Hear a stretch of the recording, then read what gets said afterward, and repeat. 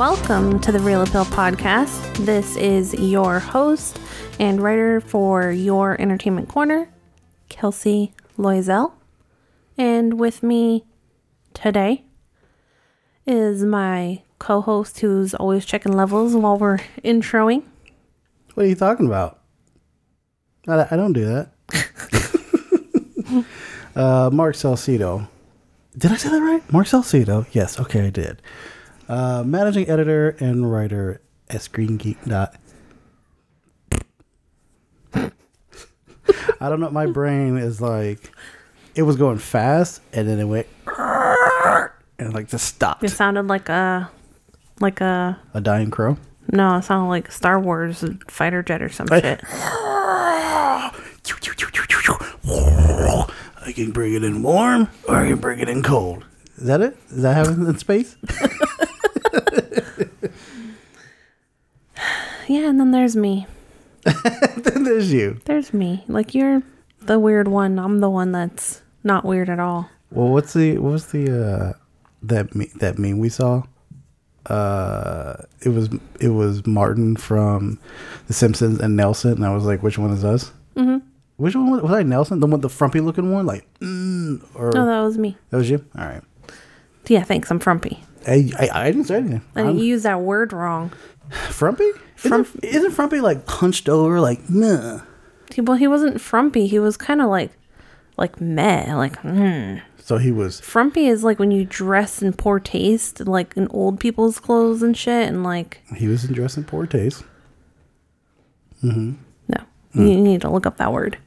All right, while you do your thing, I'm gonna go look up the word frumpy. It's okay if you don't understand that word or know it off the top of your head. Mm-hmm. Because there are days when I manage not to think of anything at all.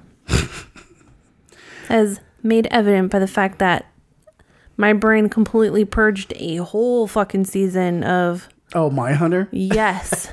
To the point where it doesn't even ring a bell. Till all of a sudden I was like, oh, I remember that character. And that's it. And then the ladies. Mm-hmm. In the restaurant. And the delicious looking food. It didn't look delicious. Exactly. It looked like white people food. Frumpy. Dowdy and old-fashioned, typically used of a woman on her clothes. There's also a rock band called Frumpy. Mm-hmm. So you were wrong in how you used it. He looked like shit. Okay, he looked all whatever. Whatever. Let's get the show going. All right, you're right. I'm wrong. Usual thing. Go. It was just a backwards way for you to call me frumpy, and then I was sad about it. You won't take it back. Look, I'm sorry. I misused the word. You can find us, if you still want to at this point, on Facebook, Twitter, and Instagram at The Real Appeal, 2 E's in real. You can email us at therealappeal@gmail.com. And if you could please review us on iTunes. For real, yo. Don't do that. That's just me being silly. I'm not trying to talk like that. My God. Okay. Kick back. Our segments this week are the news, our recent review of A Hero. What the fuck did we just watch? Battlefield Earth. Our geriatric cinematic is A Simple Plan, which came out in 1998. And Mark, what is our topic? Shit is just gonna go sideways. Mm-hmm. That's it. Your computer agrees. I know, my laptop went, what? It's like, whoa. It's like that meme with the cat with the flower. Anyway. So, Mark. Yes? What is going on in the news? Well, I know we are getting a sequel to one of your favorite movies of 2021, Mortal Kombat. I remember you told me that the other day. You're like, your favorite movie? I'm like, what? My favorite movie? You're like, yeah. I'm like, what movie is that? And you're like, Mortal Kombat. I'm like, we watched Mortal Kombat? And I think I was trying, like, my brain was trying to remember the old one. I'm like, we didn't watch Mortal Kombat. And then all of a sudden I remembered, I'm like, fuck. Yeah, we did a whole episode on it. I was like, God damn it. I was happy not remembering. You know what? If this podcast is still around when the sequel comes out, we're still doing Mortal Kombat 2 Annihilation. That movie's so horrible. All right, so New Line is moving forward with the sequel of Mortal Kombat with Moon Knight scribe Jeremy Slater. So Jeremy Slater, for those who don't know, he is the head writer for the Marvel/Disney Plus series Moon Knight, which is starring Oscar Isaac and Ethan Hawke, and Gaspar Ulliel, the French actor who recently died during a ski accident. It looks like Slater is also writing to direct Thread for Screen Gems with James Wan and Atomic Monsters producing. So there's no talks about who's going to show up in this Mortal Kombat sequel. I'm sure anybody who survived the first movie will make an appearance. And even if that's not the case, because there are several people that died, there is a way around it within the Mortal Kombat lore. There are these characters, they're like, essentially they're called Revenants, which is like a zombified version of like a certain character and shit like that. I haven't seen Moon Knight. Let me see. Jeremy Slater, he did develop Umbrella Academy, which I'm not a huge fan of. And it looks like he's also adapting. Let me see. His credits also belong on Trevor Knight's directing a movie called The Tommyknockers, the Steven Spielberg book. I wasn't a fan of the first Mortal Kombat movie. However, I am curious about this sequel. And I'm very curious about Jeremy Slater's writing, if it's even that good. You can drag me along for the ride, but I'm definitely not curious at all, and I really am not interested in this film. What if you watch Moon Knight and the writing is spectacular? Will that pique your interest into this Mortal Kombat sequel? From like 0 to 100%, I'll give it a 20%. I'm not gonna lie. Down from, up from 0. I'm not gonna lie.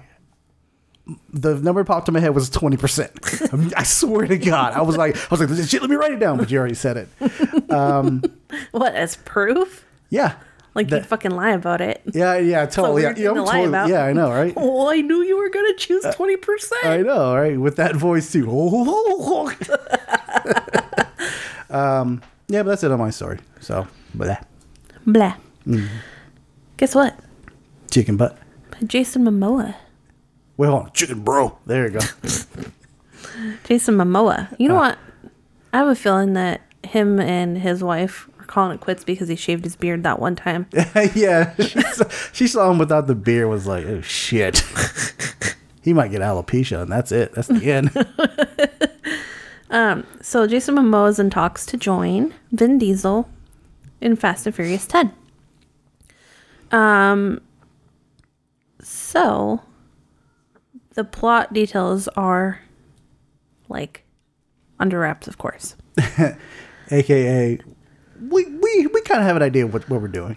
Yeah, kind of. They probably don't have a huge idea and just kind of falls together in a really great way at the end. I mean, if you think about it, like the plot for the past all of the Fast and Furious movies kind of just don't make any sense. They're kind of just dumb shit. And fun. Yeah. So he could be one of the film's villains, but Universal is not commenting. Mm-hmm. Justin Lin, who came back for F9, he's going to be in the director's chair again. And then, of course, all the old people are returning for the 10th installment. So Michelle Rodriguez, Tyrese Gibson, Chris Bridges, who everyone knows, Ludacris, Luda, and Sung King. Charlize Theron is supposed to come back. I don't fucking know why. She's not really adding anything. I know. There's no mention of John Cena in this article, in this news article. The way they had him in F9, like that would have been stupid to bring him back. Nah, he needs to come back. I need John Cena to come back. He's doing Peacemaker now. Yeah, but there's scheduling stuff he can figure out and everything. Plus, I mean, you want to see him on the zip line again? That hunk of meat. Oh my god! I want to see Vin Diesel throw him through a wall again, or vice versa, or like whatever. Look. I know we know those movies are bad, but they are just dumb fun, just good old stupid ass fun. Mm-hmm. And I'm so glad they just lean into it like hard. They know what they are. Yeah. If I remember correctly, I think Fast 10 is actually going to be a 2-parter movie. Really? Yeah, I believe it's going to be 2-part back to back. Well, it's shooting in the spring, and Universal has the movie set for May 19th, 2023 release. Yeah, it's going to be in 2 parts. Yeah, that for the big finale, it's going to be split in 2 parts. Sounds like fun. Mm-hmm. Lots of fun. You know why they're doing 2 parts? Because they want to make another movie, but they didn't want to call it Fast 11 because they still want to say, no, there's only 10. Yeah, wait. Yeah, okay. Because I kept thinking of Tokyo Drift. I'm like, does it actually have a number? I'm like, oh, no, it doesn't. No, it doesn't. But it's still part 3. It's considered part 3. So it means they're already at 11? No, they're going to be at 10. Well, this will be at 10, but you're right. Like, they didn't want to do a part 2 to be like, oh, it's 11. No, we're at a 10. Because you know what? This series goes from 1 to a 10 in 3 seconds flat. It goes from 1 to 10 in 11 movies. All right. So I you know what? They say Jason Momoa is going to be a villain, but it doesn't say if he's going to be the villain. It says could be one of the film's villains. I would suppose he would be the main one if he is a villain, because Charlize Theron was not the main villain. Oh, in the last one? In the last one. And I have a feeling she's just like backseat fucking villain. Like, yeah. It's weird. I really hope he be the main villain and he just be like fucking crazy. Just like, I'm gonna kill everybody. Just like complete Mad Max fucking psycho. That's what I want. Is that the sound he's gonna make? Yeah. And he's gonna like drink a beer and throw an axe. Take that. Vin Diesel, what's Dominic Toretto? Wow. What? Look, $1 million ideas. Is he gonna light his beard on fire too? You know what? That's what probably happened. He lit his beard on fire in front of Lisa Bonet, and it burned like half of his face, like half the beard away, and she was like, "Oh, I can't do this." No, he already shaved his beard before. No. That's what I'm saying. No, he didn't shave it. He burned it. Then he had to shave it because it looked nasty. Yeah. That reminds me of the time my dad tried to shave. Did he try to shim his beard? How do you do that? I said shave and trim at the same time. It came out shim. He had tried to trim his mustache, and one side was shorter than the other. He had to take the whole mustache off, and I could not get past it. Like, he has just a really flat upper lip. I'm like, fuck. They're like flapping the wind, like. I've only met your dad once, and I can't picture him without a mustache. Anyway, so what else happened was, okay, so we got a bit of an update from the case that happened on the set of Rust. Helena Hutchison's family, they've taken the first step to filing a wrongful death suit. Santa Fe, New Mexico attorney Christina Martinez. Who writes New Mexico like that? That's bad. I know, right? Filed a petition on Wednesday to be appointed as personal representative of the Hutchins estate. Martinez is seeking appointment solely for the purpose of investigating and pursuing a lawsuit under New Mexico Wrongful Death Act in the courts of New Mexico, the filing states.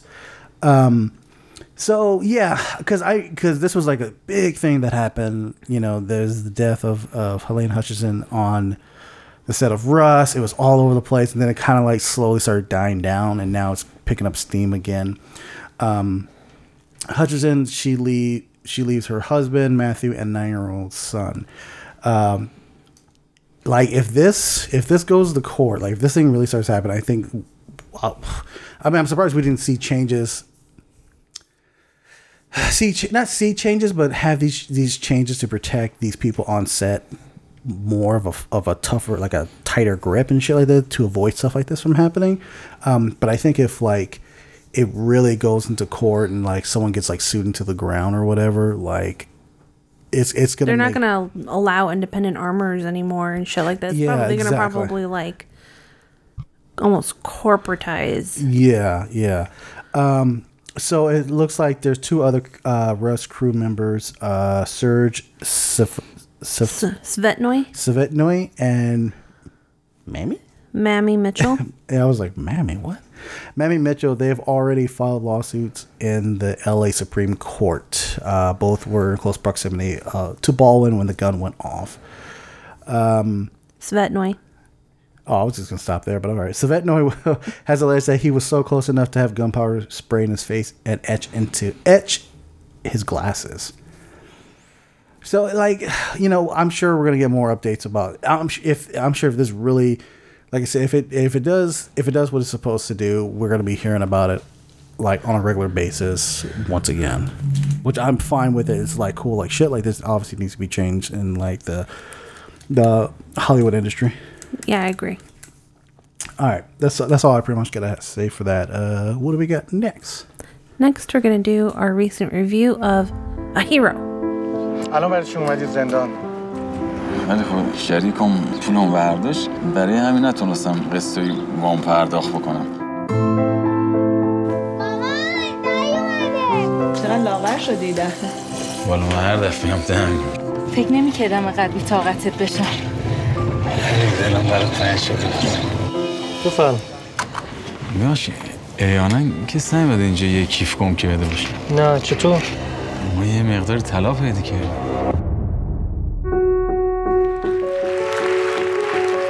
شما آقایی نیستین که تو تلویزیون اخبار استانشون تو میداد؟ بله. تو محل این بم صدا کرده. فقط 10 نفر به من زنگ زدن پیغام فرستادن برای بگو افتخار مایی. مدرکی که ای بابا همه عمرش یه روده راست شکمش نبوده. حالا ایشون شده قهرمان. من که بی سر صدایم خوبی کردم شدم طلبکار بیشرف ظالم. بابایی من دروغ میگه. من نمیدونم این مرتیکه کیه که تو به خاطر این آبرو خودت و خانواده‌تو داری بباد. این مرتیکه همه زندگی منه. The synopsis is Raheem is in prison because of a debt he was unable to repay. During a 2-day leave, he tries to convince his creditor to withdraw his complaint against the payment of part of the sum, but things don't go as planned. Directed and written by Asghar Farhadi, it stars Amir Jadidi, Mohsen Tanabande, Alireza Jahandide, and Serena Farhadi. Trying to remember which is which. Okay, I remember now. Raheem is the main guy. Yeah. Bahram is the creditor. Yeah. Hossein. That's the like his father, I think. Or was that the his old brother? Guy? Yeah, or was that like his brother? I think that was his brother.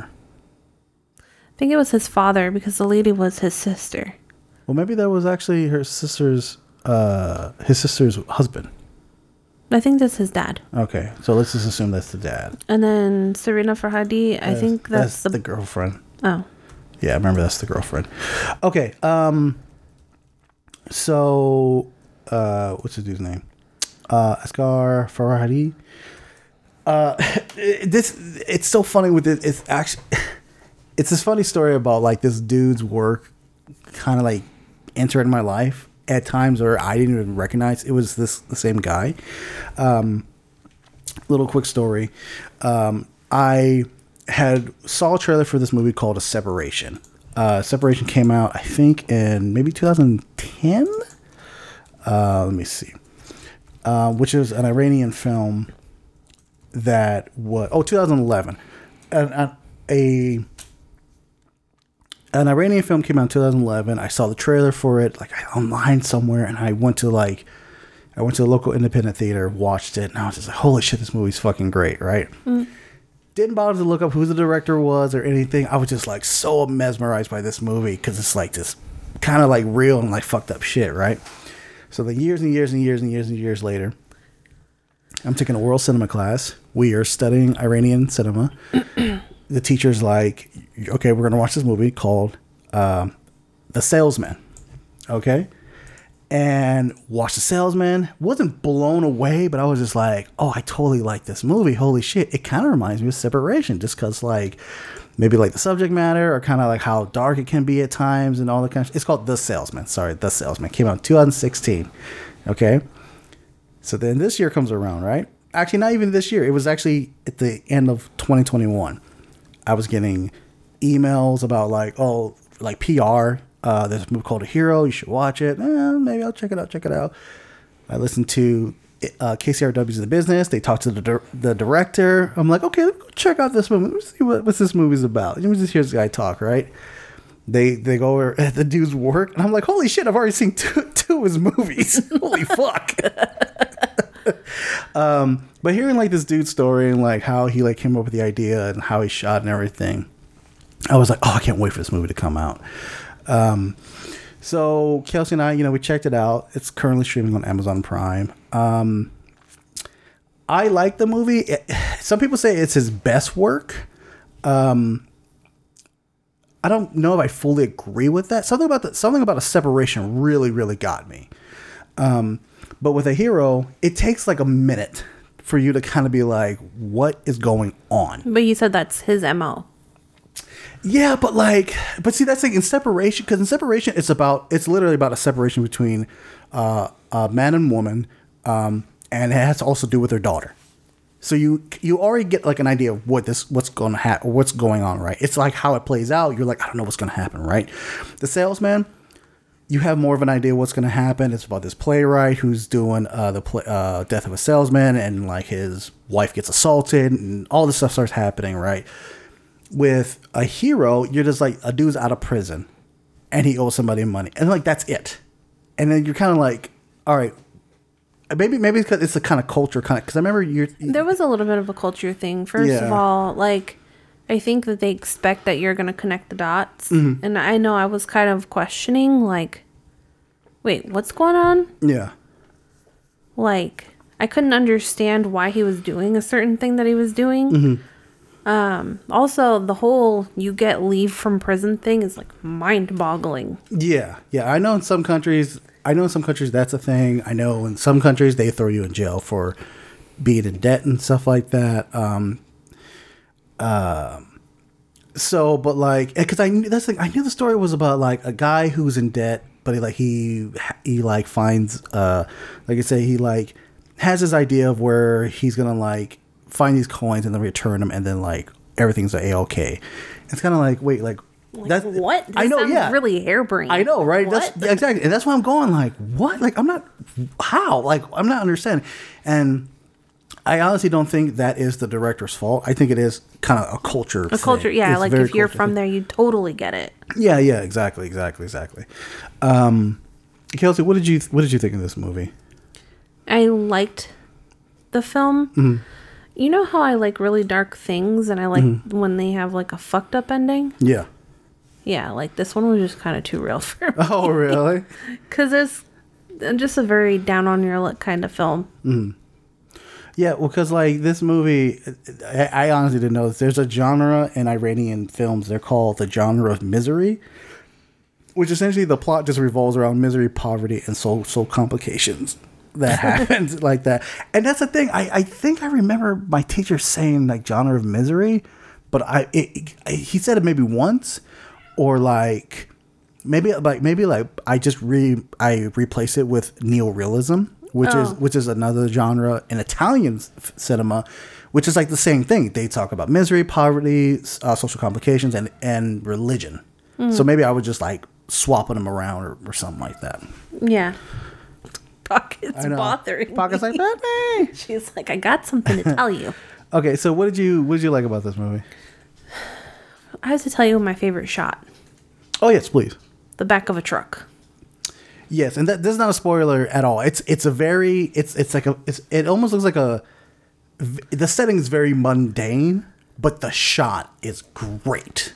There's something I don't know about the contrast or like the truck in front of the camera is moving, but so is the camera, and they're also zooming. Yeah.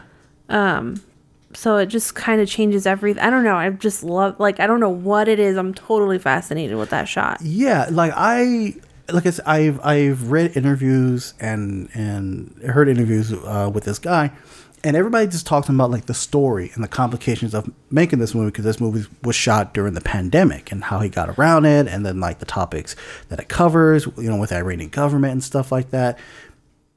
But no one asks him like solely about like his directing, like, why did you do this shot? Why did you have this scene or anything like that? So like, I'm very curious to like find out about that shit. Like if there's a Q&A, I highly doubt there's gonna be a Q&A about this movie, and it's like in our area, but I'm very curious to like ask this dude, like, why'd you do that shot? You know? Yeah. So what, anything else of his directing that you enjoyed or didn't like? I know you said it takes a while to ramp up, but I like how he takes his time, like going up the stairs, or like, these things that other directors kind of cut short. Like it's one of those things me and you both tend to like that, where you're just watching something unfold like in real time. Like you're just watching this person walk up the stairs. Yeah. And he just seems to take his time with a lot of those types of scenes. Yeah, there's like, you can kind of see like, I think I don't know if I heard this, or maybe my brain just went there. I've heard this movie being compared to First Cow. Uncut Gems. And yes and no. Well, like it's Uncut Gems at an extent, and one of the comparisons is like there's a lot of like shouting over each other, and it's kind of like this tension that's kind of like built up in this crowd of like arguing, going back and forth, and like certain things are being revealed during the dialogue. We're like, oh shit, you know, like how's one gonna one up the other? I almost guarantee you that a bunch of Iranian films are like that, because it's part of their culture just to shout over each other. Like you can say that about like Latin people, Russians, Germans, and shit like that. Like Jewish people, Italians, white Americans. Well, happy black people.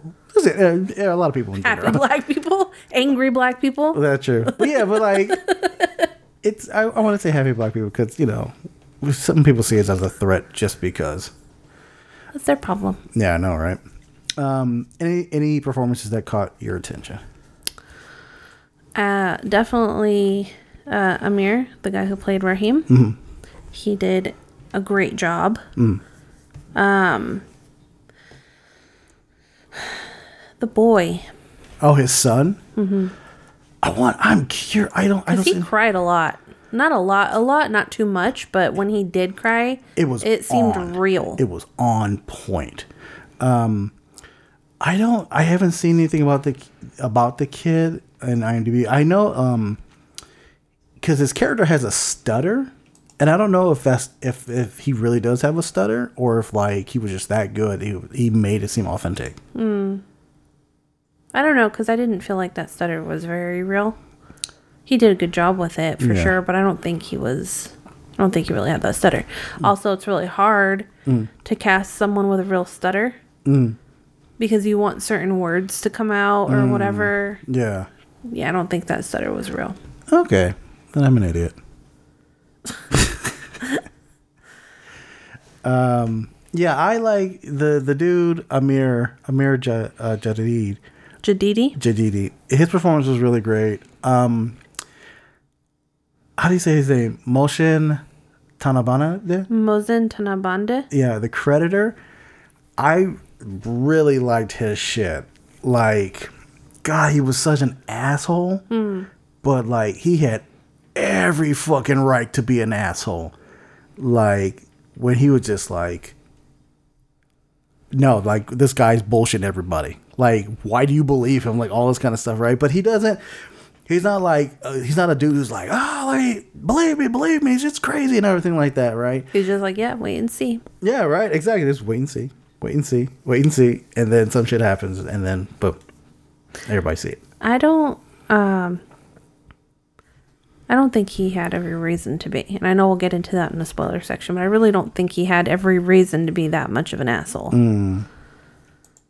You know, I don't know. No. But I think that's part of the culture thing. Yeah. you know, because you're sending someone to jail for a debt. So obviously you can personally put someone in jail if they owe you money. Mm-hmm. And so then it makes it his right to keep that person there. Yeah. And so I'm, I guess, not emotionally or intellectually understanding, like, why he couldn't just let him live his life. I think that kind of, that also kind of goes into, like, I don't want to say, like, Iranian culture specifically, but just how some people are, where they're like, they got done so wrong, so bad, that they're just like, I'm not budging, like, at all. Yeah, some people are like that. Yeah. Yeah. In any culture. Yeah. That's what I was getting. That's what I was getting at. In any culture, that's just a thing. All right. So you want to get into the spoiler section? Mm-hmm. All right. So we do spoilers. We talk about the movie. It's gonna be spoilerific. And here's your spoiler bumper right about now.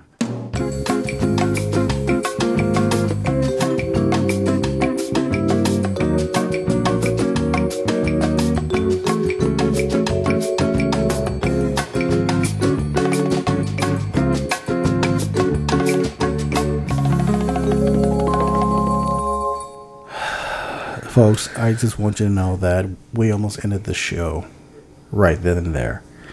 Normally, we kind of give you a behind the scenes look.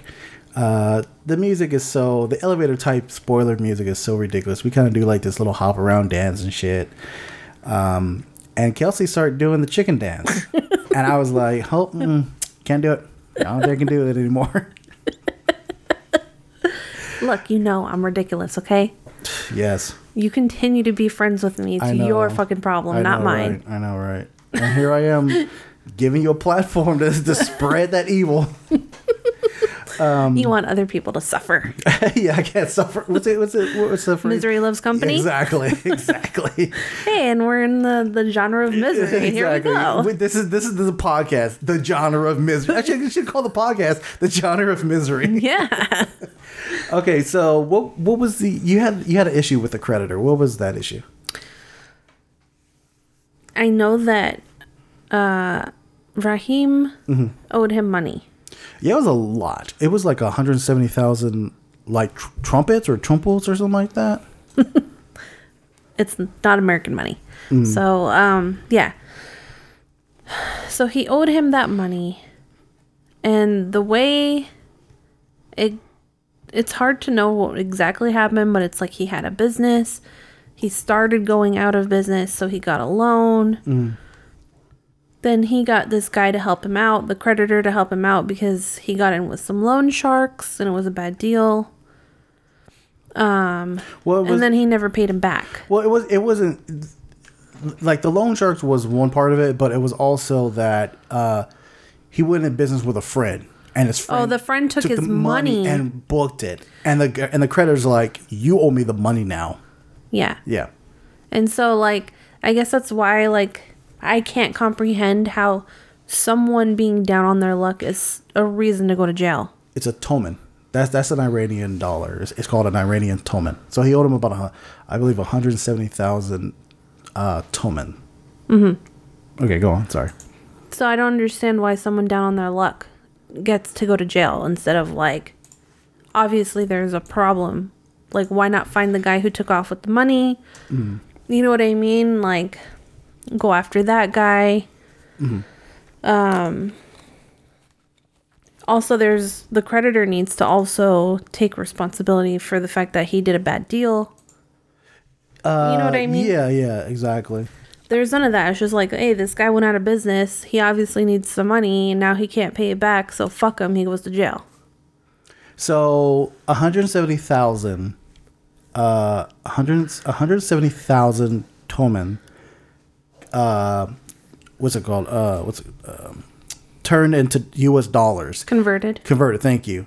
Converted to U.S. dollars is $42,000. $42,243. Okay. Now, like, that might not seem a lot to some people, but like, currently at this moment, I owe the IRS $2,000, and I'm shitting myself. Oh my God. So I can see why that the dude would be like, no, he owes me money, and throws his ass in jail.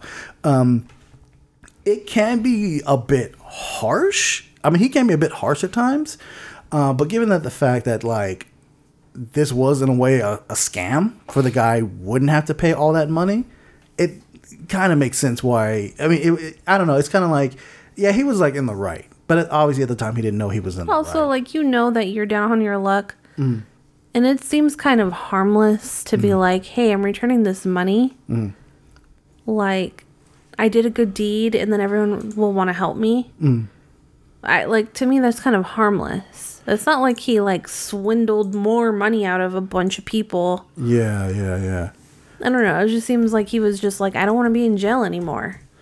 It's not like he went out and murdered somebody.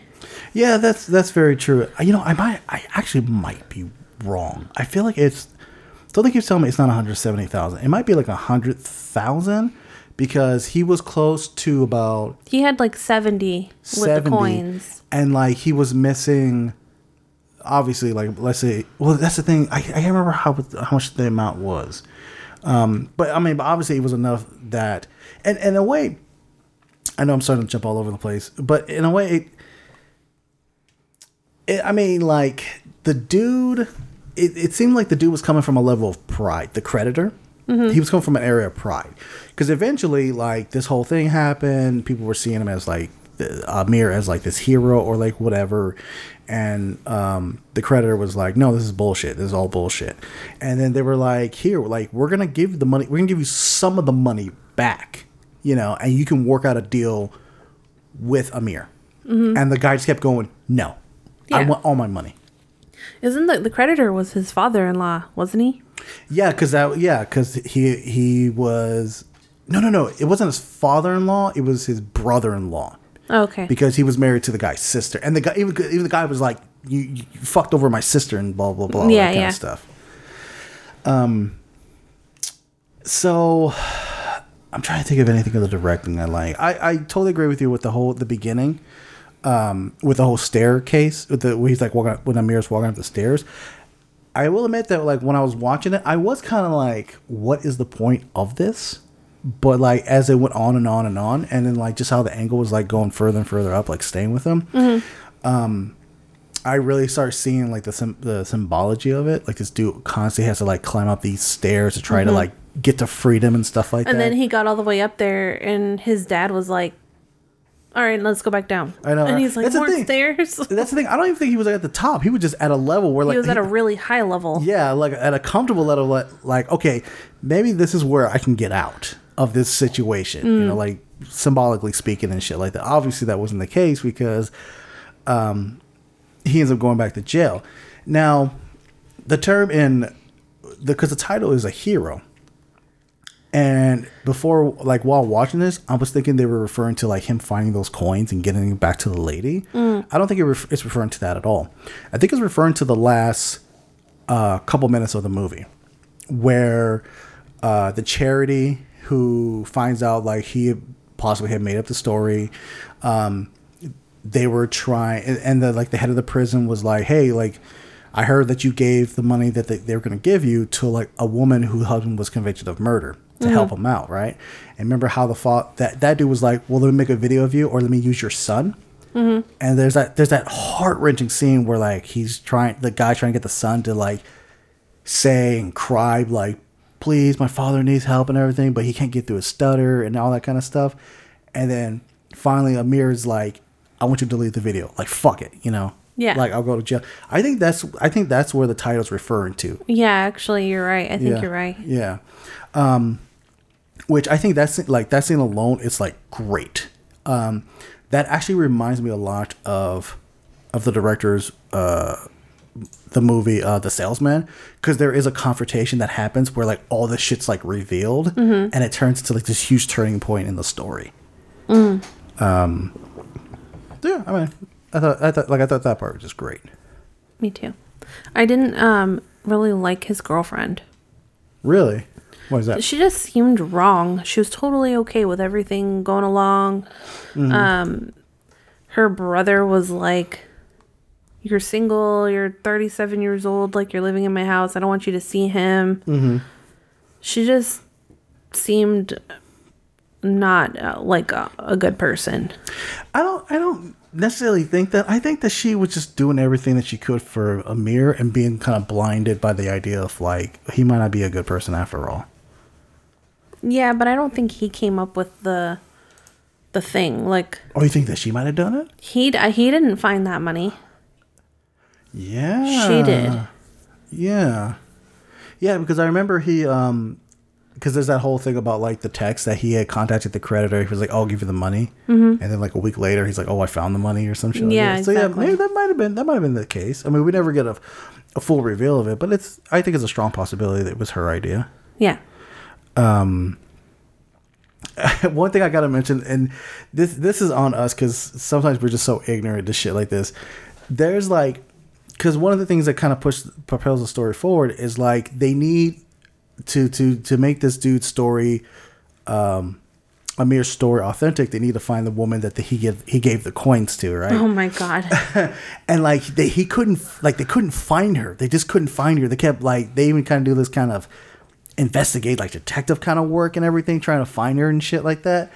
And I remember there were like a bunch of times you and I are watching it and was like, oh, that's her, like in the background, or like yeah, we're just like, and you're like, oh my god, you did a big gasp. What? And I'm like, I thought that was her, but it's not her. And you're like, oh, that was a big gasp. Like, because like I think because you and I were just like, we wanted him to find her. Yeah, that, and I honestly think that maybe the director did that on purpose. He didn't want them to find the woman, like she just disappeared, like boom, because like maybe like that's how life is in countries like that, where like you see a person once and you just never see him again. You know, like that's in every country. No, but I mean like more so here, like. Okay, let's say because of the fact she didn't want her husband to know that she had any extra money, so she obviously wouldn't show up again. Yeah, but like let's just say like in this country, right? Let's say I bump into somebody, right, and like out in the streets or something, or in a store, right, and something happens that like makes me have to find him again. There are ways I can try to find him again. You know, either social media, yeah, exactly, social media, talking to people, something like that. That is a strong possibility that maybe I could find that person again. But here it's just like, no, that's it. Fucking disappeared. Flash in the pan. Flash in the pan, exactly. Dust in the wind and all that kind of shit. Yeah. So, let me see. Is there anything else? I don't know if there's anything else that we really need to discuss about this movie. I mean, it's like I said, it's a good film. It's really good. I probably have to let it sit a little bit longer before I can really, I don't know, because like I said, I'm kind of conflicted. Because, it's like the director, like this is a really good script. It's really great writing and stuff like that. But it's something about the separation and maybe even like the salesman, which just like had me hooked almost the entire time. Yeah, I will say that this film is good, but it's not like rewatchable. Mm-hmm. Like I wouldn't rewatch this movie. Yeah, like I can actually see myself rewatching The Salesman or Separation. Matter of fact, I don't know where Separation is streaming, but I kind of feel like watching that again. Yeah. But A Hero is Iran's like official choice to be nominated for an Oscar for Best Foreign Film. And I think this is the one that's here. It's this and Drive My Car, which is I don't know if it's a Korean film. Let me see. There's this movie I've been trying to fucking find in Torrance, California, that I really want to check out. Drive My Car. You always ask me to drive my car. Yeah, because I don't feel like moving my car. I don't know where Drive My Car is. I think Drive My Car actually might be Korean, or it could be Japanese. You say you're trying to find the name. Oh, yeah, it's Japanese. Okay, yeah. I believe it's a Japanese car. Japanese car. My mistake. I'm sorry. Japanese movie. So I don't know. Like I think.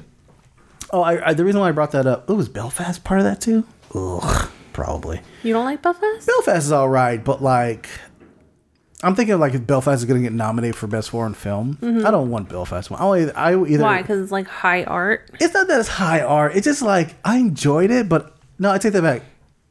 It was a film. I didn't really like enjoy it. There's some scenes of Belfast I did like, but nothing about it kind of really stuck with me like a hero. Well, a hero didn't really stick with me. Yeah. And I remember you really wanted to see Belfast too. Well, I did, but also we watched it in quarantine, and sometimes when you're watching, especially a foreign film, you want to give it all your attention, and you were on your phone. So, like, you missed a lot of things. Maybe I should have done better then. You should have. To get my attention. No, you should have just been a fucking man. I'm just kidding. Fuck. All right. I think that's it for this. What do we got? It would be because you don't want to keep the conversation going. Oh, shut up. What do we got next?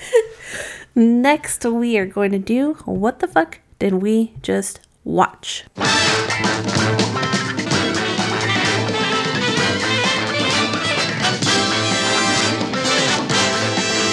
All right. We watched Battlefield Earth. Mark has been wanting me to watch this because he watched it with his girlfriend and it was bonkers Scientology bullshit. So it's directed by Roger Christian, written by Corey Mendel, J.D. Shapiro, and it's based on a novel by L. Ron Hubbard. It stars John Travolta, Barry Pepper, Forrest Whitaker, and Sabine Crescenti.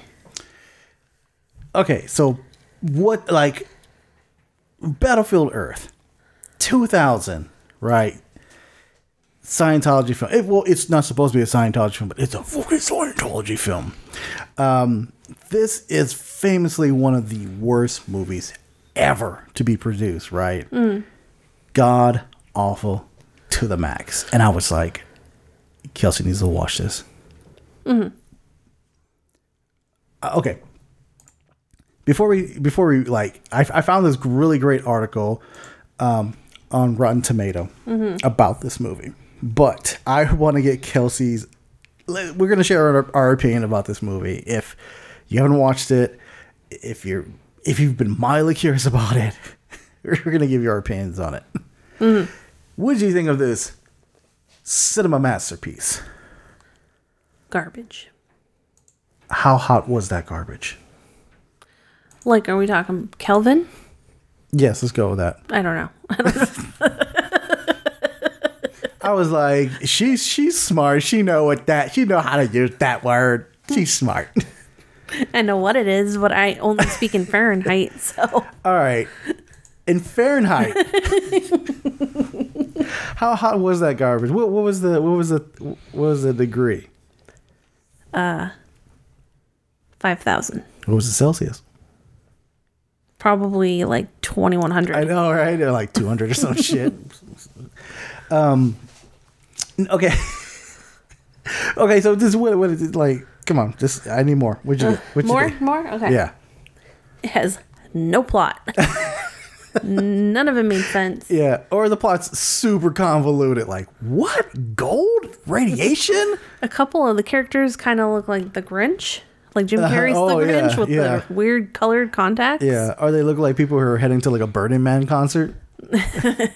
Unfortunately, I think this is some of John Travolta's best character acting, because he's like a wet blanket all the time. Yeah. And this one, he was actually acting with his face. Yeah. So I was kind of entertained by that, but like, he just wasn't believable at all. He was hamming it up. It's so funny because like this was like a passion project for him, and he just hammed the fuck up out of this whole movie. Like, it was weird. It's like he would have an accent, like a British accent, and then like a wasp accent or some shit, like some weird like highfalutin accent. It was just going all over the place, or like he was like in the middle of like a Shakespearean theater or some shit. Like, what the fuck is he doing? I like Forrest Whitaker's performance because he was very like, "Oh, I'm gonna help you, boss." Very like dumbfounded. That was, I'm not gonna lie, like Forrest Whitaker's usual roles, he's like a really polished black guy. Like, oh yeah, huh? This is like some shit where I would expect that in real life, Forrest Whitaker's like a plumber. Oh, yeah. You know what I mean? Like, I'm like, oh, I didn't know he could act like that because he never plays those kinds of roles. Yeah, he tends to play like somebody who's like very philosophical or super smart, or he might play like somebody who's like almost like a childlike mentality or some shit like that. Mm-hmm. And here he was just like a fucking moron. Like even in what's the Godfather of Harlem or whatever. Mm-hmm. Yeah, he's a criminal, but he's like really fucking intelligent and everyone looks up to him. Yeah. Like he actually gives back to his community. Yeah, I'm so curious. Let me see. I'm so curious. Like, I know, like it's well known fact that like John Travolta is a Scientologist. What's funny? I remember what you said about the contact. Oh yeah, Forrest Whitaker is known to have like a lazy eye.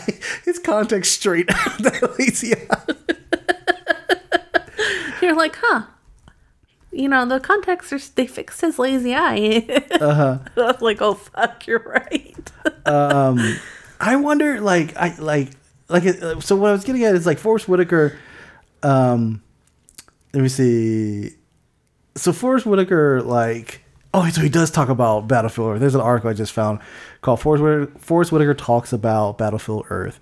Let me see. It's a very dark. So he talks about the movies. He's comparing it and everything.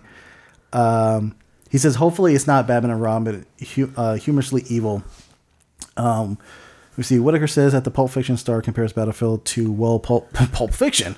All right. No, he doesn't say, because I'm like curious to hear, like, other than the fact that he is a Scientologist, mm-hmm. Why did he do it? Like this dude, like, granted, everything he's done is not like amazing. But he had to read the script and be like, this is hot garbage. Mm. Why would I do this movie?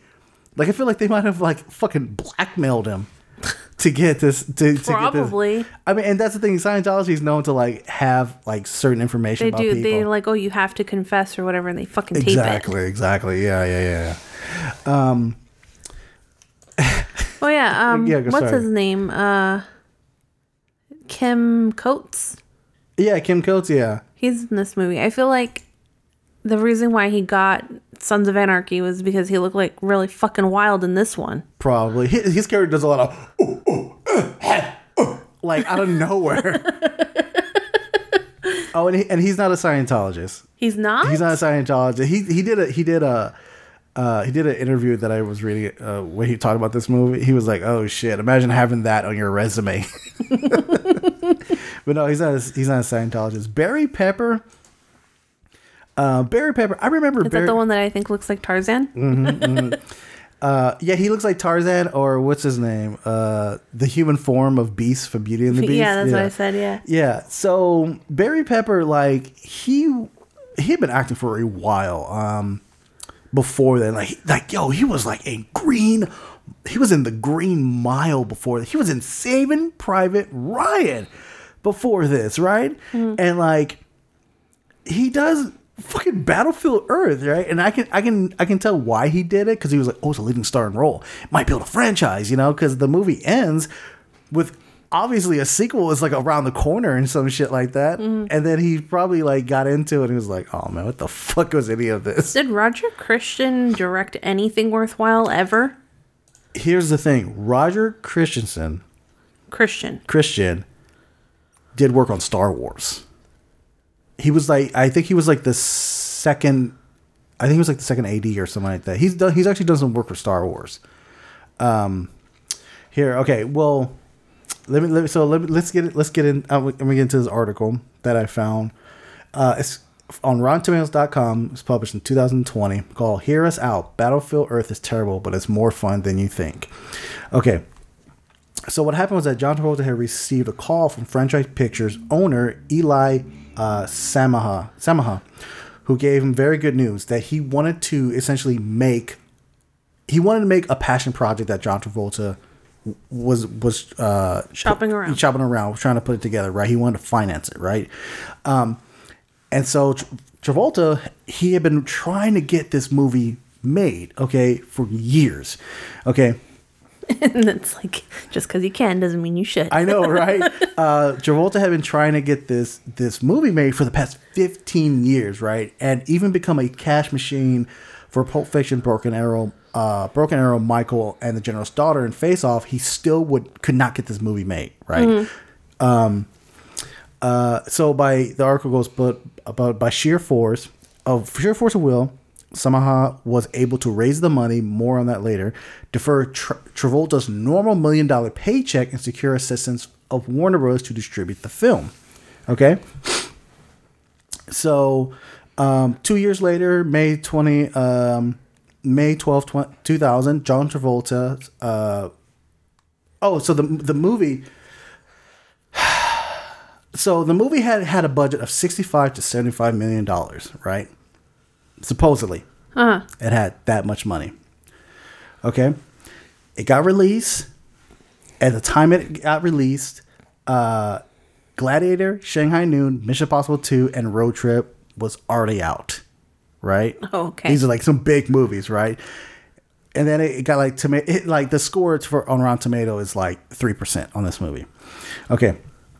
So here's how it happened. So between 1999 and 2007, Samaha's franchise pictures, that was the name of his studio, released a plethora of epically rotten films that starred A-list actors like John Travolta, Antonio Banderas, Sylvester Stallone, Jennifer Lopez, Kevin Costner, Kurt Russell, Lucy Liu, Wesley Snipes, and Bruce Willis.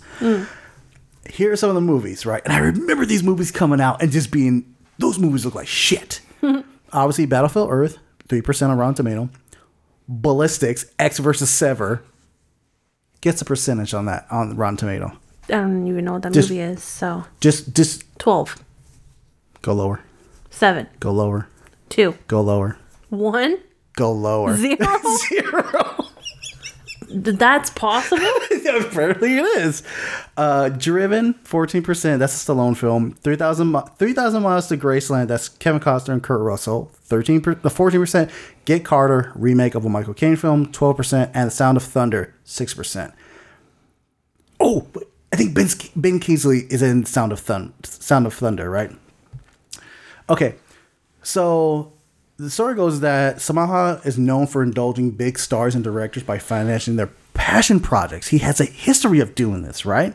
And these are films that no studio will ever touch. Okay, the article goes, in an educational 2000 profile by the New York Times, Samaha admitted that he would scavenge and dig and find the script or projects that a star most wants to make.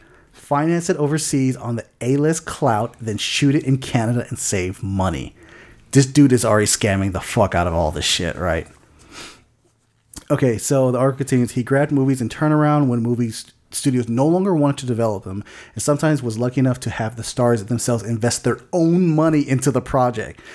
Travolta reportedly put in $5 million in Battlefield Earth when it ran into financial issues.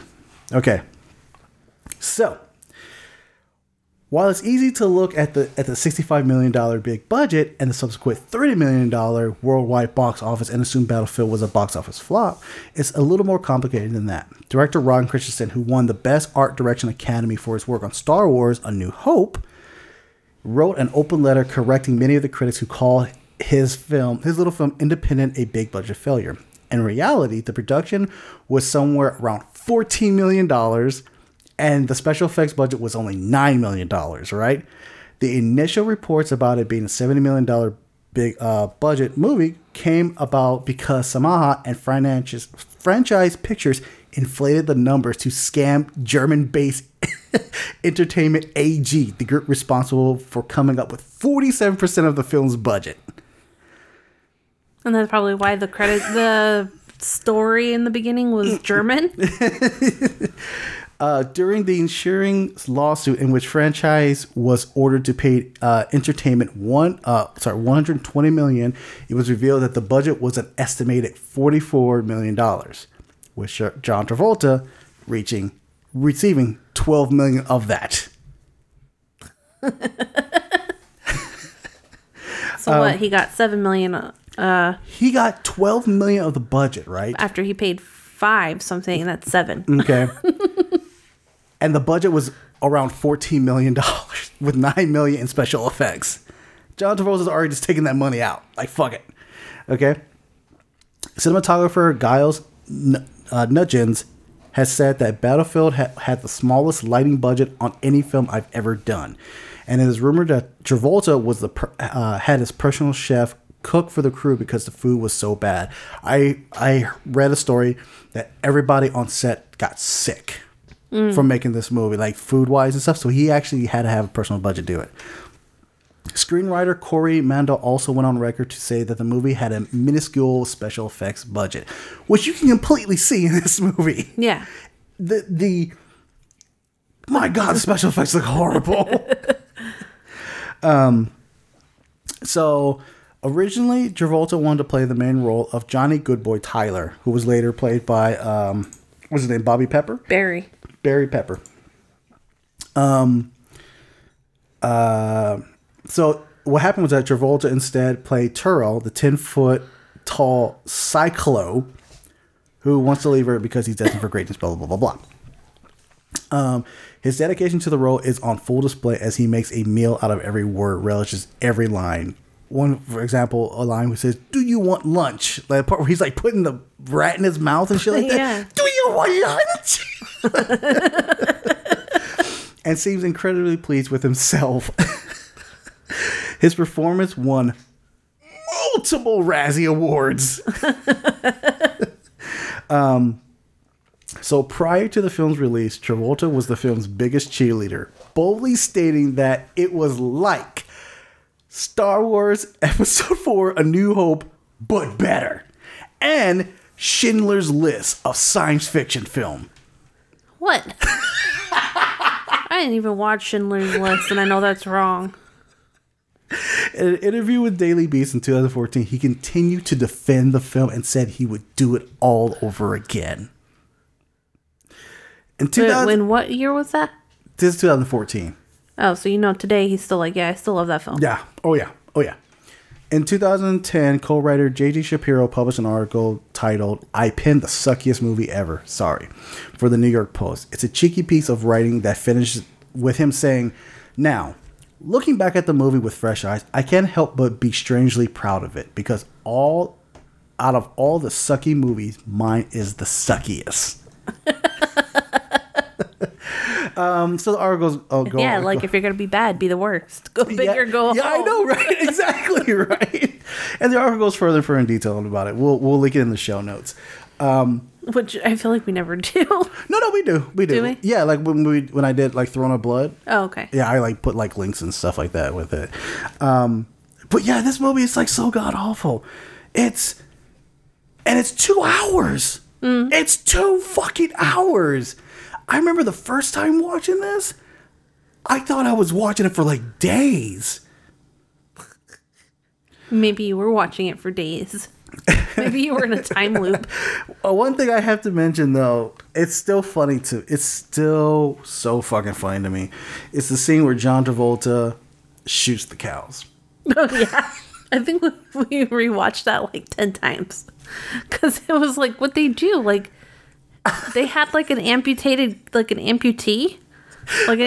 cow, and they just propped it up with a piece of wood, and then they just shot the wood away. I don't even think it's that. Something. I don't even think it's that. I think it was a fake.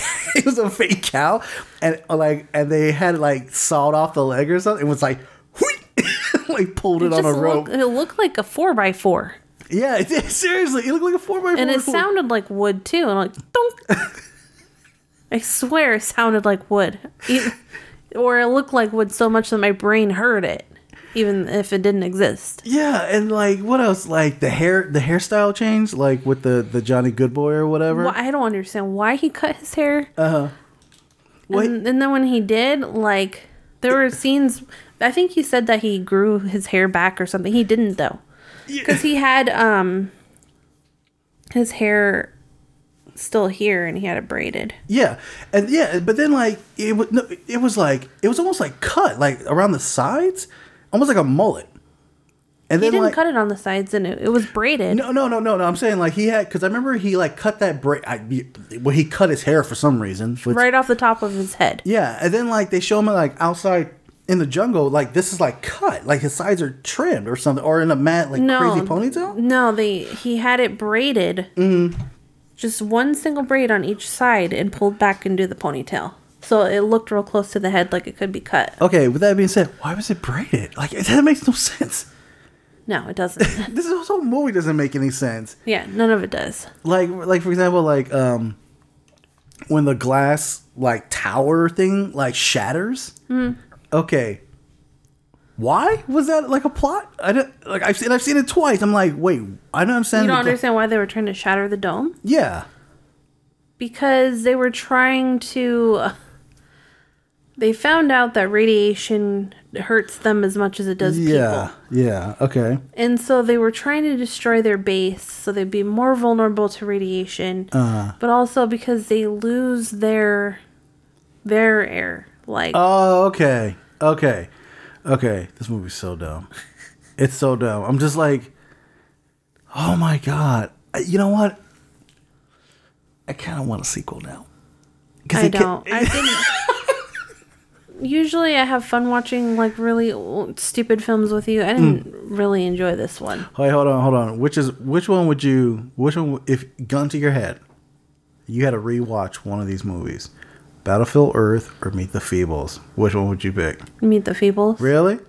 All right, we're gonna go watch Meet the Feebles. Yeah. I'm gonna go get my gun and put it in. I told you that I'd be down to watch that again just so, like, because you were in a funky ass mood that day. And then it was putting me in a bad mood. And I'm like, why am I here if you're just going to be like a dick? Because I want you to be in the funky mood with me. No. Yeah, because so we can be the funky bunch.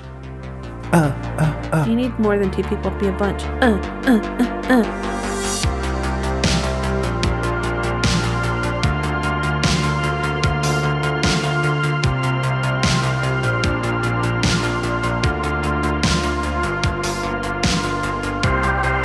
And now we are going to do our geriatric cinematic of Sam Raimi's A Simple Plan. Look at all them birds. Those things are always waiting on something to die so they can eat it, right? What a weird job.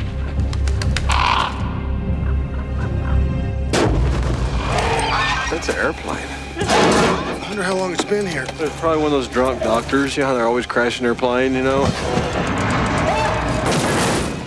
Oh my God, look at this. Those are $100 bills. I bet it's drug money. You know, what if this guy's a dope dealer? We're just like Robin Hood. It's a police matter now. What do you think we should do? What if we didn't turn it in? It's stealing. It's the American dream, and a gym bag, he just wants to walk away from it. You work for the American dream. You don't steal it. Then this is even better.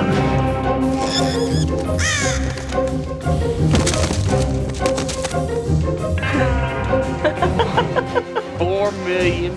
Look how square it is. So somebody comes searching for the money, I'll burn it. Look, we gotta be agreed on this. Would you have done the same thing? I mean, if you'd been there instead of me. I wish somebody else had found that money. Does it scare you? Yeah, it scares me. What if he tells somebody? Just stick to the story and we'll skate right through. Man from the FBI is going to be driving through. Seems they're looking for a lost plane. The synopsis is 3 blue-collar acquaintances come across millions of dollars in lost cash and make a plan to keep their find from the authorities. But it isn't long before complications and mistrust weave their way into the plan. Or plan. Directed by Sam Raimi, written by Scott B. Smith. It's based on the novel A Simple Plan, written by Scott B. Smith. It stars, I don't know why you put that there. Because I did. All you had to do is put novel by. Okay. Because I just read his name twice. Okay. It stars Bill Paxton, Bridget Fonda, Billy Bob Thornton, and Brent Briscoe. Everyone has a B. Bill, Bridget, Billy Bob, and Brent Briscoe. I know, it's the 4 B's. It's the 4 B's.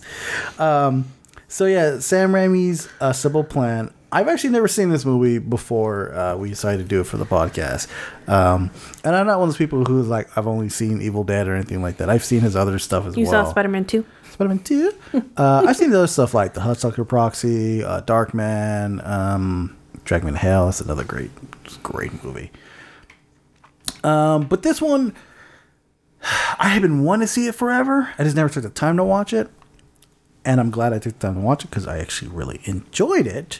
But who gives a shit about my opinion? What does Kelsey think? I love this movie. Do you? Love it. Do you? Why? Oh, why did you like this simple plan?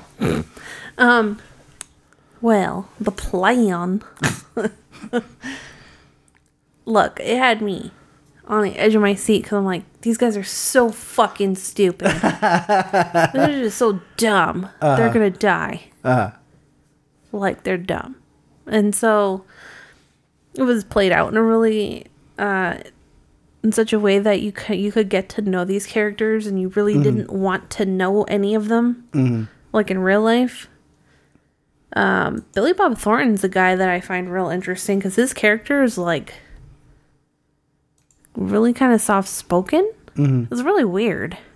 Yeah, Billy Bob Thornton, like he came on the scene with Sling Blade. About a guy who's like mentally disabled and like slow and all that kind of stuff. I feel like when he did this, he was still kind of still in that mode of being somebody who's a bit slower or misunderstood and stuff like that. But he didn't go like to quote Robert Downey Jr.'s character in Tropic Thunder. He didn't go like full retard. But like out of everybody in this movie, I feel most sympathetic for his character. Really? Yeah, like especially what happens to him at the end, where he was just like, I don't want to live with these memories. That part's fucked up. I feel sympathetic there, and I also feel sympathetic too because it seems like their father trusted him more, and Bill Paxton's character did not know that. Yeah. And he's like, dude, you're the reason why. Yeah, the farm went under. He killed himself because you wanted to go to school. Yeah, like exactly. You wanted to make yourself better, so you fucked us all over. Yeah, like the Bill Paxton character, Hank, like he was like, he came off as this guy who's like, oh, I am a good guy. I'm a hardworking man. I'm a hardworking good guy. You know, I got a wife. We got a kid on the way and everything like that. You know, I'm the all-American dream and all that kind of stuff. He's just like, no, dude, you probably worse than the others because he's like hiding behind this veil of being a good guy. And really, no, he's trash. And the thing is, these other guys do things and you know they're just not capable of making a smarter choice. And you know he is, and he still does it anyway. Yeah, exactly. Which means that he is evil. Yeah, and I think maybe that's the thing that attracted Sam Raimi to make this movie, because he, you know, the dude is known for making like the Evil Dead trilogy or like not recently, but of course the Spider-Man trilogy. But if you like really watch this movie, his character's like super fucking complex and like tortured as fuck, you know? Yeah. Case in point, you can watch Darkman and be like, oh, this is kind of like a cheesy like 90s action film or something like that. It's like Phantom of the Opera style, except like with explosions. So was it Billy Bob Thornton? Was that the one that really caught you the most in terms of acting? Yeah. What did you think of the Bridget Fonda character? She was okay with everything. And she had really bad ideas, just like everybody else. Yeah, like she was almost like the same way as Bill Paxton's character, where Bill Paxton's like, I had to kill this person, or I had to make it seem like it was like a murder-suicide kind of thing, or whatever. Or no, like a double homicide, you know. But it's justifiable because I'm covering shit up. And she was still like the same way of like, no, it's okay to keep the money. No, because this is what happened. Like, we're okay. We can keep the money and all that shit. Yeah. What did you think of Raimi's direction? He also does the thing where he takes pauses or like takes a while so you can take in the scene. And I like that a lot. Okay. Any scene in particular? Anytime they're outside. Like you get a full scope of how big the field is or how isolated they are in the woods. You know, so anytime they're outside. He actually, I read that he actually took advice from the Coen brothers, because they did Fargo, which I believe came out maybe 4 years prior to A Simple Plan. Fargo, 1996, so about 2 years prior. And Sam Raimi actually went to them and asked them, like, how do you do like outdoor shots like in the snow like that? Because, you know, this movie mainly takes place out in the snow. Yeah, out in the snow in the Midwest and shit like that. Would you be surprised that Ben Stiller was trying to direct this movie, starring Nicolas Cage. I'm glad Nicolas Cage didn't do this movie. Yeah. Ben Stiller directing, I don't know. I think, is he a good director? I don't even know what he's directed. Let me see. I'm trying to think of any of his movies he's directed that I've enjoyed. Because I know that he is trying to be one of those actors who's not an actor anymore. He's a director. Yeah, because Ben Stiller is mainly known for acting, but he has done, he directed, he directed Tropic Thunder, a good comedy classic. Oh, I didn't know he directed Zoolander. Holy shit. I love that movie. And Zoolander too. I think Zoolander's so fucking overrated. He did The Cable Guy. Did he? He did The Cable Guy. I remember that. He did The Cable Guy, right? That movie got a lot of shit when it came out because people were like, this is a weird Jim Carrey film. This is too dark, blah, blah, blah. I love The Cable Guy. He did this miniseries called Escape at Dannemora, which I heard it's really great, but like he took a lot of liberties with the storytelling because it's based off a true story. The reason why that movie wasn't Ben Stiller's version was not made because Nicolas Cage's salary affected the film's budget. They were like, fuck that. Let me see. Emma Thompson wanted to play the role of Sarah, but she was considered for the role, but she declined. Sam Raimi replaced John Borman, who was set to direct it. And let me see who else. Original cast, obviously Brad Pitt. Well, obviously Brad Pitt, Julia Lewis. Brad Pitt and Julia Lewis were both attached for the role of Sarah. Laura Dern and Embeth Davidtz. Thank you. Before Bridget Fonda took the role, and then Nicole Kim and Anne Heche were considered for the role of Sarah. So what I read about this movie was that Sarah's role had a whole lot going on in the book, but like they severely reduced it. And I've never read the book, but I don't know. I felt like I would have mind seeing more Sarah or how she becomes more involved with the story. I think that would have. I think really a remake of this movie would be great. Oh, totally. Fucking totally. Especially in the indie circuit. Yeah. Or like in today's climate, like how everybody's doing whatever they can for money. Oh, it's 100%. Yeah. Huh. We should do it. Kind of want to go get the book now and read it. Yeah. But like, can you really remake this movie? Because like the author of the novel wrote the script. Yes. Huh.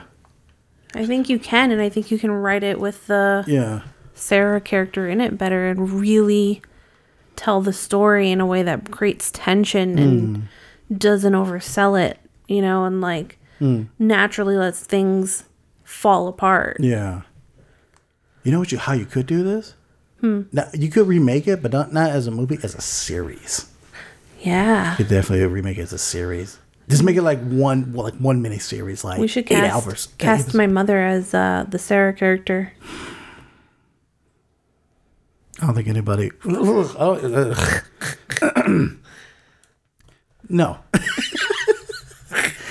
I almost killed you. Shit. No, remake the movie with your mother, but have her play the Lou character. The drunk. Let me see what else. Oh, so yeah, we gotta talk about that ending, right? We gotta talk about that fucked up ending. So yeah, like that. This mob. I think the whole mob boss angle kind of came out of nowhere. About like this dude coming in who was asking about the money. To me that seemed a bit rushed. I got a sense that like in the book it's really stretched out, maybe like through chapters or something like that. Yeah. And then like the whole thing about like, oh, he was like the guy's brother and all this kind of stuff. Where's the money?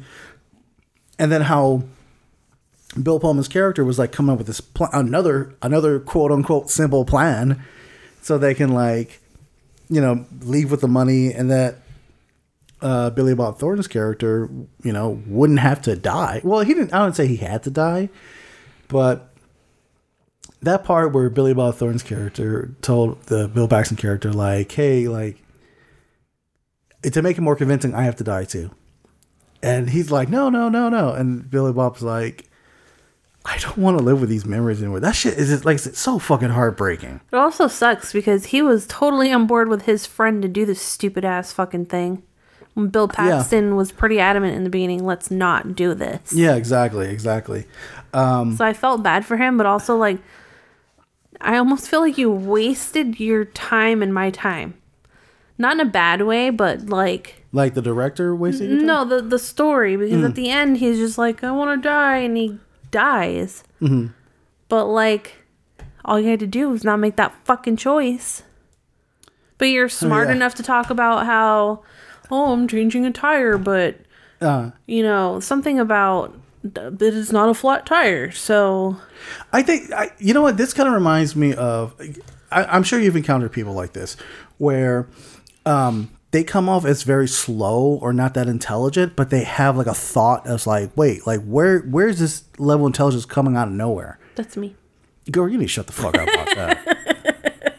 Like it reminds me of my ex's friend, and she seemed kind of simple-minded or very like not there all the time, but she would have these really what's the word? I think it's astute observations. Mm-hmm. She would have like this really good observation. She'd be like inspired all of a sudden. Yeah, or she would say something and be like, that totally makes fucking sense. Like, why didn't nobody else think that, you know? Mm-hmm. So I'm not saying she's like as dumb as the Thornton character or Bill Bob Thornton's character, but it just reminded me of that. Like, he has these moments of like intelligence, but you can tell like he's still like a bothered individual. The fact that like he gets in that argument with Bill Paxton's character saying like the farm was supposed to go to me, but we ran out of money because Dad put up like two mortgages on it or something like that. Yeah, second mortgage.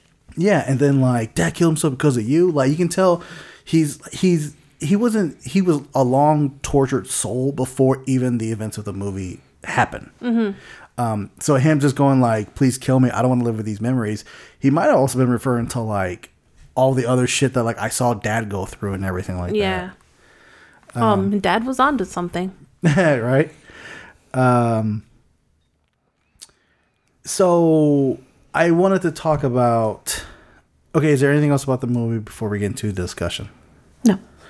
Okay, so I want to talk about one thing, obviously within this movie, and even so much, it's somewhat in A Hero, the moral implications of a situation where you have a ton of money, mm-hmm. like you find a ton of money, or you find opportunity where your problems are gone, mm-hmm. you know, but it's like at the cost of something. It's a cause of your morale, or your moral compass gets thrown the fuck off. Mm-hmm.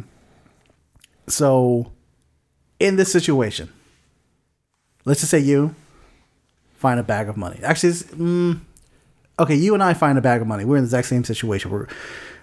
Last year when we went across America, mm-hmm. okay, let's say we stop. We find this huge bag. After I roll away in the wind.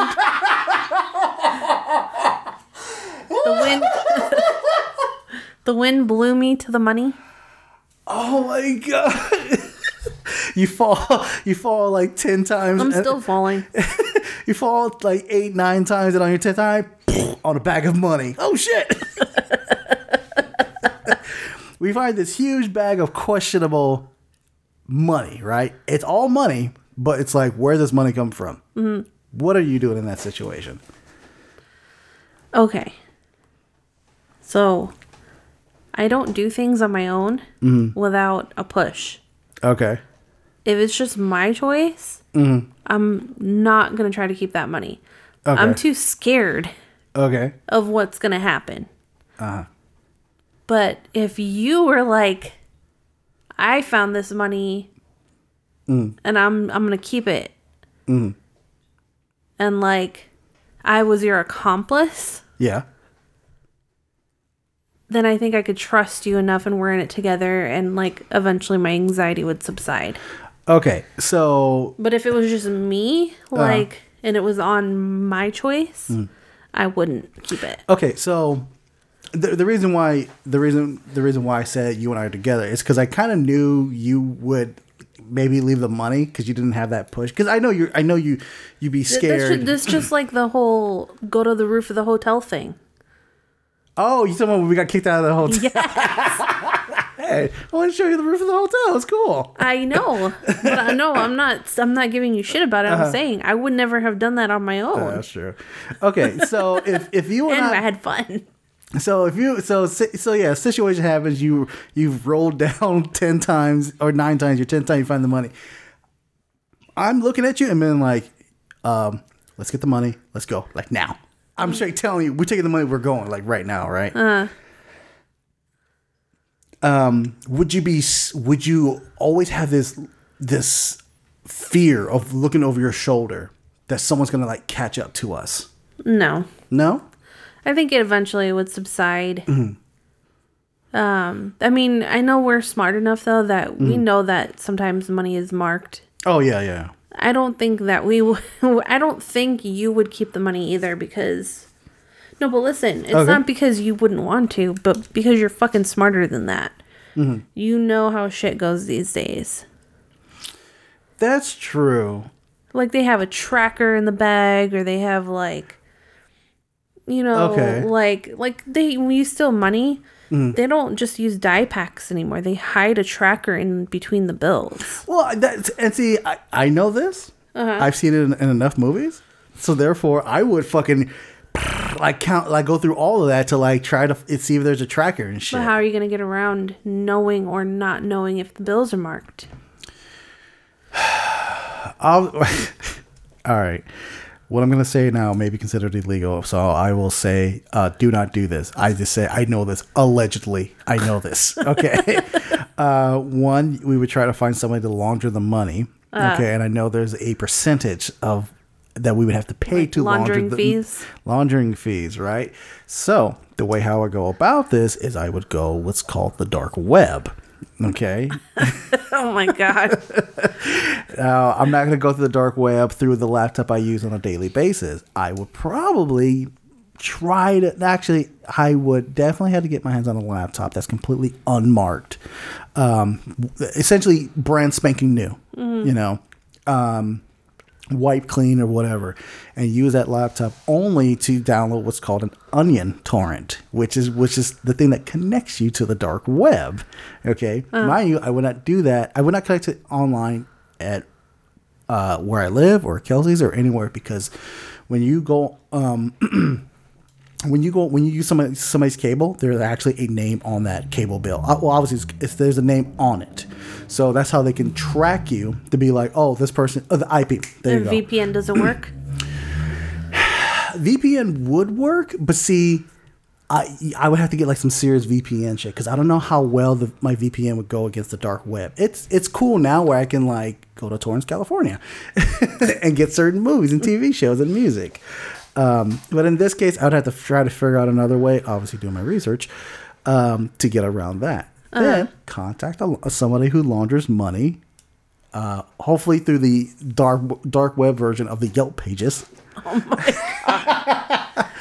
and go through that method.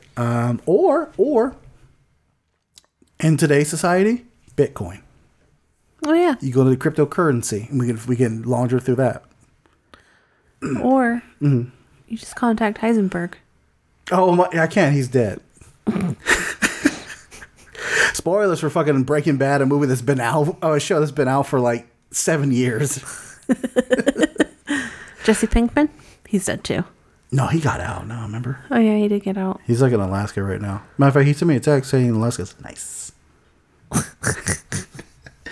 So there you have it, guys. Mark, the criminal mastermind. I know, right? Dang, I'm going to look at you in a different light from now on. I know. Oh my shit, they're talking about criminal activities. I don't think that place of employment will want you anymore.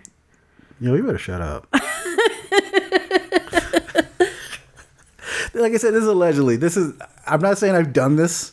I'm not saying I've done any of this. You would have told me if you had, and you have not. Oh, I would have. Yeah, I would have told you some wild ass stories. I'm not saying I've done this, but I obviously would do enough research and get into it to all right, let's just try to see if we can do this.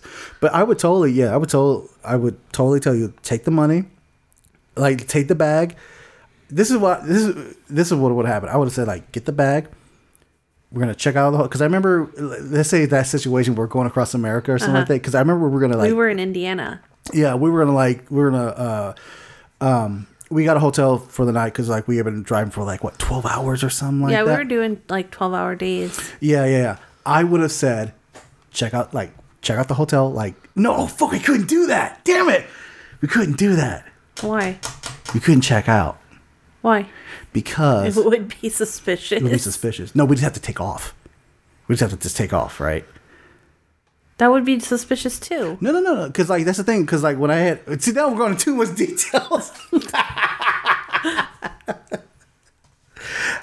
Pretty much going about roundabout way saying I would just told you just to keep driving until I gone through all the cash, and then by the time I went through it, I'd have been like, all right, let's go post here. And maybe that might have worked. Gotcha. Remember we had to park somewhere. No, damn it.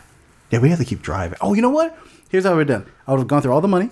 Right, make sure there was like no chip, no tracer, or anything like that, and then you would have driven for another few hours, and I would have been like, "All right, go get some sleep, and then I'll drive." We would have gone that way. Okay. You could use that bag of money as a pillow. Be a hard ass fucking pillow. No, just get it and just mush it up, just ball it up like paper, and that's it.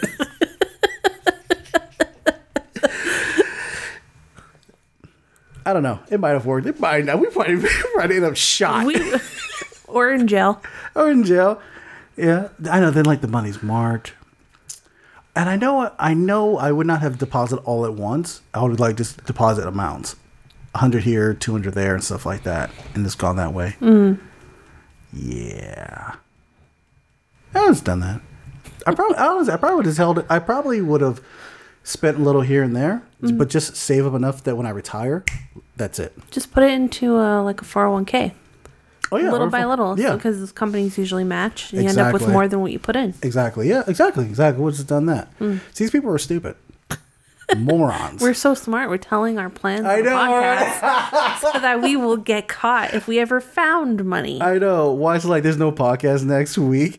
Like the FBI's knocking on the door. Hey guys, we heard that you have a simple plan. I know. Dun, dun, dun, dun. Sam Raimi's like, I want to do the remake because he kind of talks like that. Okay. Plan. A simple plan. Okay, so back to the movie. Do you think this movie still holds up? Yes. Why? Because it was a simple plan. Oh, shut up. Everything they did is relatable to today. Seriously. Like literally stupid people do shit like that all the time. Yeah. I do think it still holds up. I know it didn't do so well at the box office. But I think this is like a hidden gem that a lot of people do not talk about. Because like I said, whenever people talk about Sam Raimi, they think of horror. They think of Spider-Man. They think of Evil Dead. He's doing, what's it called? Doctor Strange, the Multiverse of Madness, stuff like that. But no, like, get into his like earlier shit too. Like, let me look up his earlier shit. Like I said, I believe Hudsucker Proxy is one of his films. That's a movie that I think it can be appreciated now since time has gone by. Let me see. Yeah, he was a producer on Don't Breathe. That was a good one. Let me see.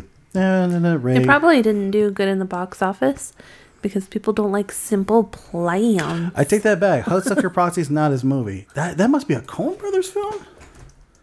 Let me see. Okay, the Hudsucker Proxy, 1994. Oh, it's a Coen Brothers film. Sam Raimi was a writer. On it, and I believe he was also a producer. Oh, there's The Gift too. That's a great movie. Ooh, for the love of the Gift. Is that the one with No. This is a one different with, gift. Yeah, this is one with Keanu Reeves. Oh, where he's like a fucking asshole that's in that the movie. gift that you want to give back. Mm-hmm. The gift that keeps giving. Not the one that I want to keep. What gift you want to keep?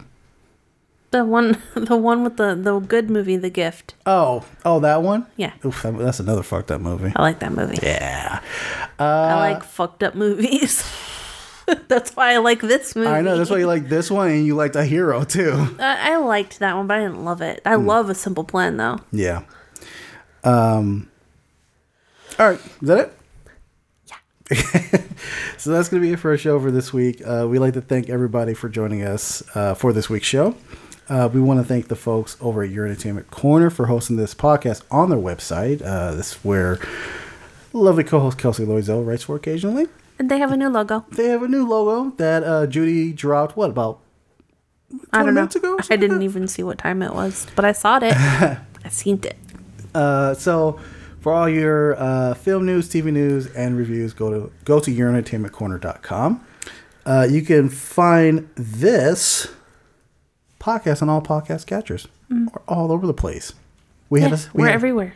We had a simple plan that we executed. Now we're all over the place. Our plan for next week. Originally, I suggested Kelsey, let's not do an episode next week. I don't think there's anything really worth talking about. Moonfall does come out. Jackass Forever comes out, but we're like, we'll watch it, but we're not going to really talk about it. Instead, we will be reviewing Hulu's original miniseries, Pam and Tommy. It is also known as Pommy. God, I know you're going to go there. The miniseries that follows the sex tape scandal of Pamela Anderson and Tommy Lee. Who did it first? Her or Kim Kardashian? She did it first. Yeah. But their tape was actually stolen. Yeah. Like, their tape was stolen, and they didn't monetize on any of that shit. So that is premiering on Hulu on February the 2nd, which is on a Wednesday. I believe it was an 8-part miniseries. With that, we're going to do our geriatric cinematic. I mean, the subjects are totally similar, 100%. You're so proud of yourself. We're going to be taking a look back at 1976, All the President's Men. Which is currently streaming on Hulu, HBO Max, and is available to rent on Apple TV, Amazon, and other VOD services. What's the comparison? Why? Why you gotta be so scandalous, fool? That's the topic. So scandalous. Scandalous. Scandalous. Scandalous.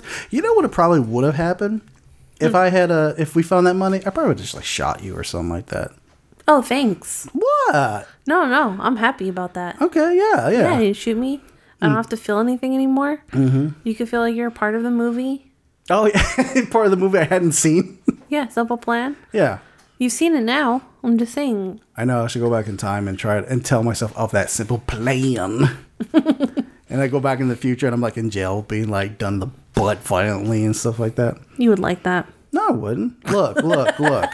If you're going to do it, buy me dinner at least. Just buy me In and Out. I'm a very simple man. They could make you, their jailhouse recipes of like MREs. You mean like Ja Rule? You know Ja Rule did that, right? Did he? I know there was like a whole channel. People are like, yeah, you get like a bag of potato chips and you mush it up. Ooh. And then you put water in it and you like get it to a paste and you dry it out and you make like a pizza crust and then you get marinara sauce or something, you put it on there and some cheese and you make a pizza.